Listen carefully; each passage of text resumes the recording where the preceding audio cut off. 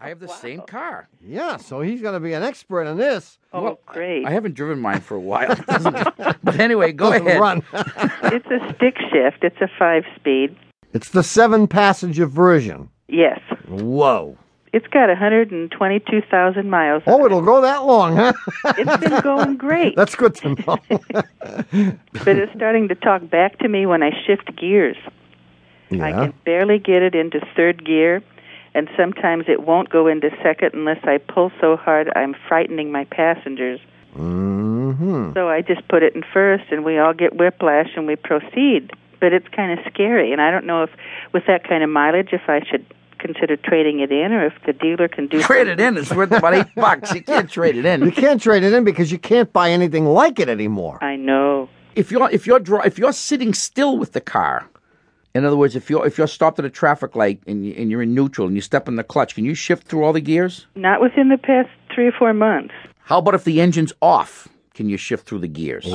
Sometimes I have to force it. All right, that's good. The best answer you could ever have given. Yeah. Oh, That answer just saved you $500.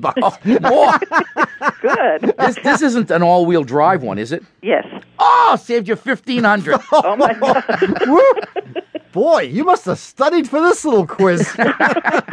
This could have run into so much money. Yeah, you gave us all the right answers because we Yeah. were afraid that the problem was inside the transmission. That's what it smelled like. But because you can't shift the thing when it's sitting still, it tells us that the problem is in the shift linkage.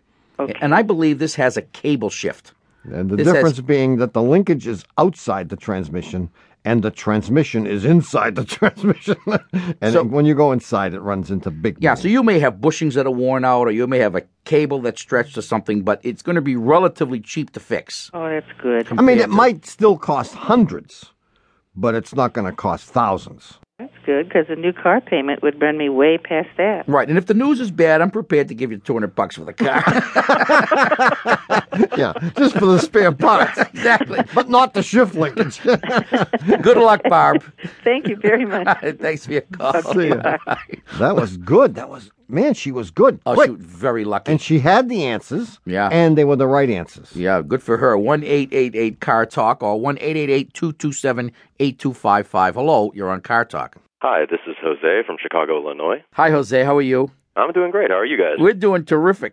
What's going on, man? Oh, I've got a 95 Subaru Legacy, and either the valve covers or the camshaft covers are leaking a little bit of oil. Well, those are the same thing.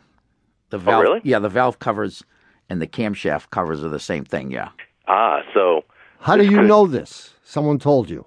No, I actually, being from MIT, I have this kind of foolish confidence that I can diagnose a situation, even though I'm not a mechanical engineer. Do you have a degree in literature?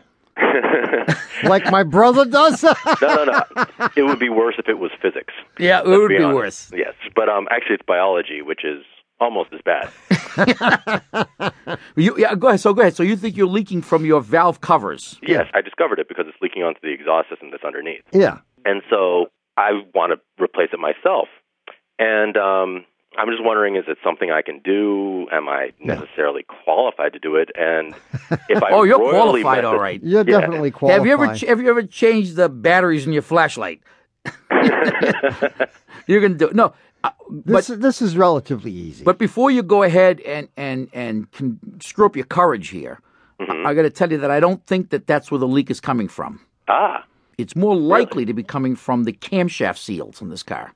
Oh. Oh. Those are the ones behind the timing belt, right? Yeah, bingo. Uh-huh. So I'd have to figure out how to remove a timing belt and all that fun.